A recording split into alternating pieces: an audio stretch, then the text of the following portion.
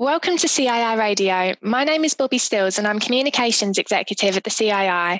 In this episode, I'll be talking to Damian Green MP and Sophia Kleanthis.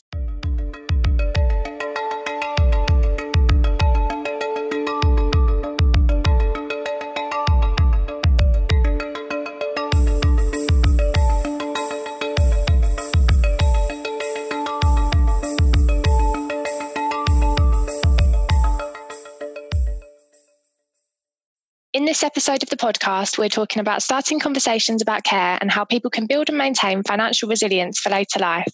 We are joined by Damian Green, Conservative MP for Ashford, and Sophia Kleanthis, Campaigns Advisor at the Chartered Insurance Institute.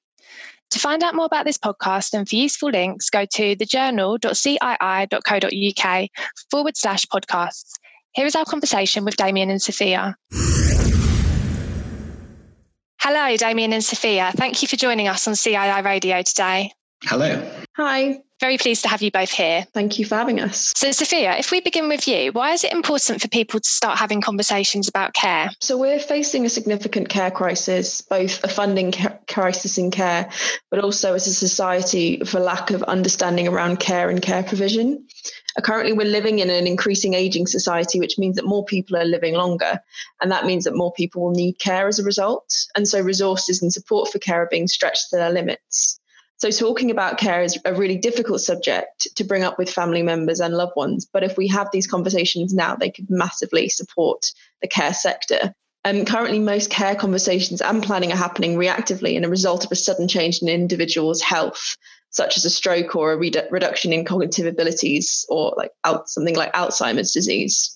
When this happens, family members often have to take on unpaid caring responsibilities and negotiate the confusing world of care provision, assess their assets and react quickly to reduce further damage to their financial difficulties. But by having care conversations earlier, we've got family members and individuals creating a plan for their own potential care needs and later life resilience so that if something does change, they're able to adapt quickly and reduce the financial impact. And by preparing earlier, individuals could also reduce the change. So, for example, if you learn and understand that you can adapt your home earlier, so as your mobility needs change, you can prevent yourself from having to go into residential care at a later stage and actually not only save money, but also support yourself.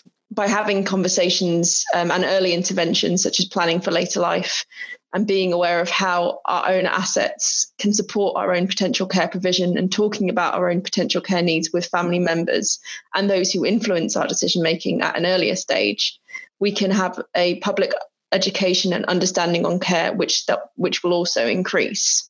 But we do need government support to push for this behavioural change. Okay, then that's great. And Sophia, can you tell our listeners a bit about how the COVID-19 pandemic has impacted care provision? Yeah, so COVID-19 highlighted the current care provision crisis that we are facing. And in many ways, COVID-19 has put a spotlight on the care provision crisis and the funding that we're currently facing. Before the crisis, the head of the NHS actually said, we do not have a fair and properly resourced adult social care system with a proper set of workforce supports. So even before the COVID pandemic, we were facing a large crisis. The high death rates that took place in care homes across the UK showed the impact of the virus on those working in social care and residents of care homes. Care homes also struggled with an increase in patients being triaged to homes and did not receive the correct PPE equipment, which made it unsafe for them to work for both residents and workers in the care homes themselves. Before the pandemic, both the care sector and the NHS were also suffering with significant staffing issues. And so this crisis has really put a spotlight on those workforce issues as well. One of the biggest changes is probably the changes within the Care Act. The Care Act 2014 is a law that was set out for adult social care in England around provision of care. And it requires local authorities to make sure that people who live in their areas are receiving services that support their care needs, receive info and advice. They need to make good decisions about care and a range of high quality services to choose from and what control they have over their care and support. However, one of the largest changes was the creation of the Coronavirus Act 2020, which suspended parts of this act. And this allowed authorities to temporarily suspend parts of the Care Act 2014. This meant that local authorities were no longer having to carry out detailed assessments of people's care and support needs. And so it meant that they also maybe didn't need to carry out financial assessments which also meant they didn't have to prepare a review and care and support plans. And this meant that people weren't getting the same kind of specialised and proper care that they should be getting, and were being triaged too quickly. So the care support, the level of care was, significantly reduced. This has now changed because the government received a lot of feedback, and NGOs sort of wrote consultations around it saying sort of this wasn't something that was useful. So this has now been ended, and the Care Act is kind of in full use now. So that's kind of some of the key changes. Within carers themselves, there have been changes within care allowance. So since Monday, the 30th of March, and a result of COVID-19, eligibility criteria changed, which allowed unpaid carers in England and Wales to continue to claim carers allowance if they had a temporary break in care, because the person they care for gets coronavirus, or if they're isolated because of it. So this was a big change for carers to make sure that they were actually be able to support someone who had these changing needs. And Damien, Sophia highlighted the importance of government action just there. What government action has been taken to date around social care provision? Well, around provision, the truth is for the past few years, the government has been putting financial sticking plasters on it. And every year there is a shortfall. And every year the government stumps up £1-2 billion, which keeps local authorities afloat to continue to provide the provision for another year or so. But this is clearly unsatisfactory in the long term. We've known for a long time that we needed a different type of funding. And Sophia's already rightly referred to the 2014 Act. That was supposed to bring in a new way of people effectively being able to insure themselves up to a certain level of payments. And that was never introduced because on top of the private insurance that people have to take out, there would have to be an increase in public spending as well. And at the time, the government thought they couldn't afford that. So we've been in limbo since then. And this government has said it's determined to resolve this long-running crisis and produce a new funding system. And I expect them to do so, not least because every year that passes, it gets worse. The number of people over 65 who needed help with care in 2015 was 3.5 million. We know that by 2040, it will be much closer to 6 million. So the longer we put off a decision on how we're going to fund it on a stable way, the more misery is being caused.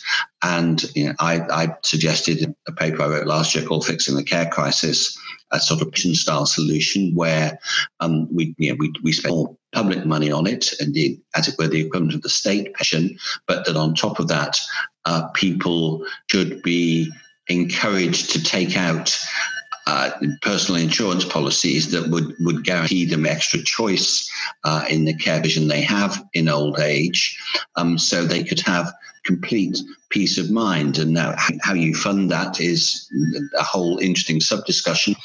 Some of it, most people's wealth, those who have it, is tied up in their house. So you could have a small sliver of the wealth that older people have in their houses would pay for that care provision. People who are still of working age could pay through their working lives, either through national insurance or through sort of private insurance as well. There are various ways you can cut the cake of how you raise the money, but it's, to me, inevitable that we'll need both to spend more public money, and that those who can afford it should be encouraged to spend their own money on insurance policies as well to guarantee complete peace of mind in old age. Okay, thanks, Damien. So obviously, there are still questions about funding and who will pay for the cost of care. How has the pandemic impacted the cost of care? Well, it's made it more expensive to provide, clearly, because the sheer amount of PPE that's needed in care homes, that's very expensive to fund. And sadly, it's as though we are going to have to be doing that for as far ahead as we can see, and this is not just a one-off change. And obviously, a lot of this, the masks, the visors, the gowns, have to be used and then discarded. So this will be a continuing expense. And that's particularly difficult because already a lot of providers of care are on the edge financially. 80% of care homes are private rather than direct local authority provision. The amount of money that local authorities pay to care homes for patients often doesn't cover the costs. So a lot of them are on the edge financially already. And so the extra practical expense of providing safe care during COVID is a further quite dangerous burden on them financially. So, Sophia, how can the insurance profession help people to be better prepared to fund care in later life? So insurers can build products, but a large problem with this is the cost of care is so volatile. And so it is difficult to create products based on this. By the time a customer is paying out their insurance product, for example, a later life annuity, the cost of care may have changed. So this will significantly impact on the consumer's insurance package and what they're actually getting out of it. The main challenge isn't building products, but getting families to think about care and think about it as relevant to them, and analysing the insurance or financial advice need by looking at the total family wealth rather than on an individual basis, which is something we're trying to change at the moment within the insurance sector. And insurance professionals also need to be aware that a family taking on care mainly view it as both a physical and a monetary issue. So, for example, they look at the cost of care and the physical changes like moving into a residential care home. And so they should be aware of how they can manage and work out their advice based on these kind of key areas. The insurance sector, however, will not be able to support consumers in this until we increase general trust in insurance and insurers. Without this, consumers will not proactively engage with the sector, which has been seen by a lot of different research and reports recently. For example, if insurance and insurers engage in hiking up dual pricing, consumers will simply lose trust and they won't want to engage or use the insurance sector to help pay for their care at some point in the future. So this really does require a sector-wide change in improving trust around and really improving around policy practice and the way that insurance companies are run. But large social change like this cannot be achieved through insurance alone. So we definitely do need significant government intervention, action and policy change as well. Okay, great. And Sophia, you spoke about the importance of trust there. And last year, the CII Ensuring Women's Futures initiative was a great instrument in starting crucial conversations and also raising this trust that you speak about. Can you tell our listeners about the plans of the CII's Ensuring Futures initiative, so the next stage in helping people to build financial resilience and independence for later life? Yeah, so what we found is from doing the Ensuring Women's Futures work, what was really clear is that one of the things that was really beneficial through that was the life stages work that we did. So looking at what you can do in each life stage as a woman, supporting your own financial resilience. So what we've now looked at is the later life resilience and independence and how you can achieve this at an earlier stage. So we're focusing on the intergenerational approach again and asking people of all ages to think and begin planning for their later life and potential social care needs. So what we've adopted and approached this topic is in a very holistic way. So providing advice on the effects of an individual's mental health, general health and social life. The campaign will look at creating guidance for insurers as well and how our members can work with older consumers, including the importance of language. So a lot of older consumers don't really relate to terms like planning and having a nest egg and things. So there's certain things that we can kind of change and inform our members. And we also want to look at them having a more sophisticated approach to advice by working with families rather than individuals, because then you get a really good sense of an individual's way of decision making, but also a family's kind of approach to both later life and social care needs. One of our key policy goals is to ask the government to create a public education campaign on social care, but kind of in the more kind of membership-based work that we're doing, it will be about trying to get members themselves to think about their own later life resilience, and we'll be working with them on a social media campaign. Which will start with members, where we'll be asking them to speak to their families and have that initial conversation on care. And then we'll be asking, using that research and asking members of the public to do the same. So it's really about trying to understand how people plan for later life resilience, who does it and who doesn't, and how we can get younger generations to think about this at an earlier stage so that they avoid things like care crisis situations. So they're aware of what's going on and how care provision is really created. Sounds like we've got lots of really good plans in place with that. So Sophia, just finally, where can our listeners go for more information on how care has been impacted by the COVID-19 pandemic? Yep, so you can go on an article that we wrote about care and coronavirus and the external resources which we'll publish with this podcast.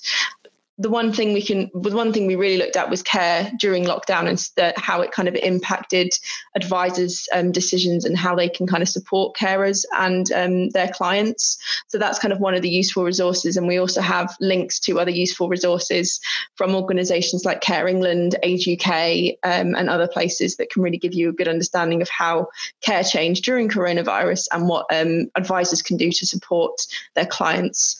We'll also be adding the website, the information about the campaign on the website soon. So that will be in the About Us part of the page. Thank you, Damien and Sophia, for speaking with me today on a topic that I'm sure will be of great interest to our listeners. Thanks so much. Thank you. Thank you for listening to this episode of CII Radio. To find out more, visit thejournal.cii.co.uk/podcasts or follow us on Twitter at CII Group. Until next time, stay safe and thank you for listening to CII Radio.